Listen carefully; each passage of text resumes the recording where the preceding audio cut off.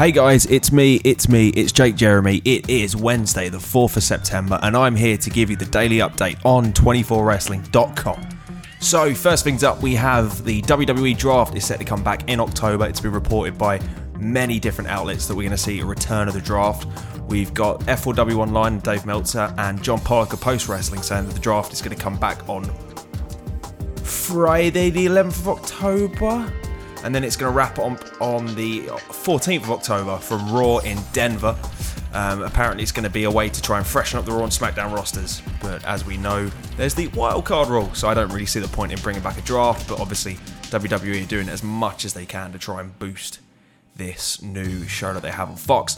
Aside from that, we've also had a crazy weekend just gone. We had NXT UK Cardiff, which had potentially one of the best matches I've ever seen in Tyler Bate versus Walter for the WWE UK Championship. I don't know why they don't just call it NXT UK Championship. We also had the AEW show All Out, which was headlined by Chris Jericho beating Hangman Page for the AEW Championship. Interestingly, as you may have seen today, if you are on any sort of social media, on Reddit, on Facebook, anything like that, you will see that Chris Jericho actually lost his title when he was apparently going into a steakhouse. I won't name the steakhouse. He's going into a steakhouse to have some dinner, and then somebody stole his belt in a limousine. Now, to me, this kind of screams work, but it's not a work. It's been reported by loads of different outlets that this is legitimate. I've now seen stories that apparently the belt has been found, but different people are saying that the belt hasn't been found and it's actually just a replica. So, we've got AEW basically posting videos of Jericho saying, I'm going to go on a worldwide search for the person who stole my belt. So, I don't know whether or not they're going to try and make a storyline out of it. You've got Hangman Page recently posted, it was an Instagram post, and he had like a picture of like in an RPG game where you've got like your satchel, and he basically just had like a bandana, and then below it had the phrase that said like a bandana. I'm paraphrasing here. Basically said bandana, something you wear when you don't want to be seen when you're committing a crime. So I don't know if they're going to try and make a storyline out of this. I mean, it's good. I mean, AEW seem like the sort of company that just kind of lean into these sort of things. So, I mean, when the Pac situation happened, when he wasn't able to make it to the Double or Nothing show, they basically just lent into it and said, look, this is what is happening. We're just going to have to change it.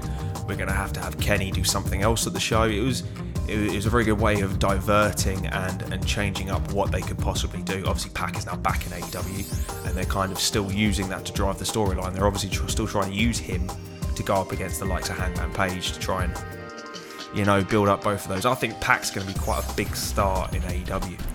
So in terms of other news we have today, let me just have a double check, see if there's anything else. This is where I do the whole Dave Meltzer stalling thing, where I pretend to look through my notes. No offense, Dave, love you really. So we have so Stephanie McMahon recently did an interview talking about Vince McMahon and the way he hates sneezing. So she basically appeared on the Barstool Sports podcast, and she said he doesn't hate me for it, but it's always like a grimace. On the flip side, I've been around when he has sneezed. So obviously, slow news day.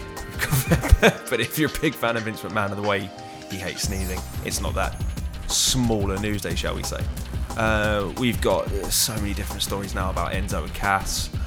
We've had Triple H come out and say that the whole thing is just fabricated on Kaz's side. He believes it's not Kaz. He believes it's Enzo that has really fabricated this whole thing. He actually spoke to, I think it was TalkSport recently before the NXT UK Cardiff show, and he said something along the lines of, as soon as that story came out about Enzo and Cass being contacted for NXT, he just asked his PR people to just shoot it down. There is zero interest.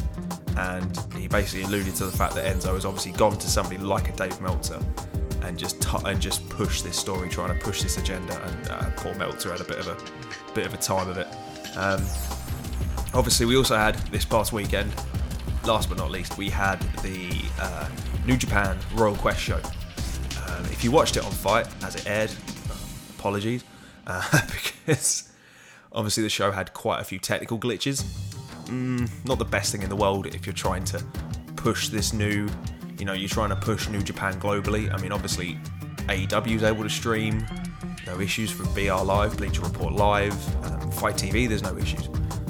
I'm still kind of perplexed as to why the New Japan shows outside of Japan aren't airing on New Japan World. It doesn't make any sense to me. But they're getting pay-per-view buys, so credit to them. Obviously, the main event of that show, which I've yet to see, is Kazuchika Okada versus Minoru Suzuki, which is apparently another excellent match. We've had some great matches over this past weekend. It's likely that the match of the year candidate may come from this past weekend, but interesting to see. I mean, I'll have to go back and see some of the Wrestle Kingdom matches that we had earlier in the week. So that has been today's 24 Wrestling News Roundup. Thank you very much for listening. Obviously, make sure that you head to patreon.com/24wrestling to get on our Patreon. We've got the ground floor Patreon tier that you can now become a patron of. You only have to pay $1. It's $1 per month. Yep, that's only $1 per month. It is no commitment. You can cancel anytime you want. You're going to get all of our audio shows. You're going to get extra content, extra columns that you cannot get on the website.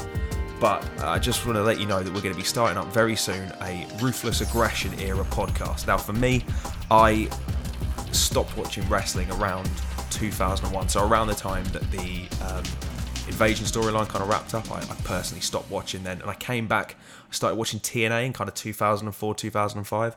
So I'm going to be doing a show basically on the bits that I missed. I'm going to be doing the Ruthless Aggression era. And obviously I've seen certain matches. I've seen the likes of Eddie Guerrero versus JBL, Eddie again versus Brock Lesnar, WrestleMania 20, that sort of thing. But I want to do a show where I go through and really analyse it, because from what I've seen, it's some of the best in-ring work ever. Aside from, the last couple of years in WWE, now we've got some great workers. But yeah, I'm going to be going back and looking at that. Ruthless 24, going to be happening only on our Patreon. It's only $1 a month. Make sure you sign up, and obviously make sure you go to 24wrestling.com. Every single day we have the biggest news stories, 24 hours a day. It's why we've got 2424 in the name. Make sure that on the right hand side of that page you sign up to our newsletter, because anytime big news comes out, it'll go straight into your email address, straight into your inbox. And you can click on it if you want to look at the story, but the majority of the news is going to be right there. We're not going to give you any clickbait, we're just going to give you the news right there. That's been me. I'm Jake Jeremy.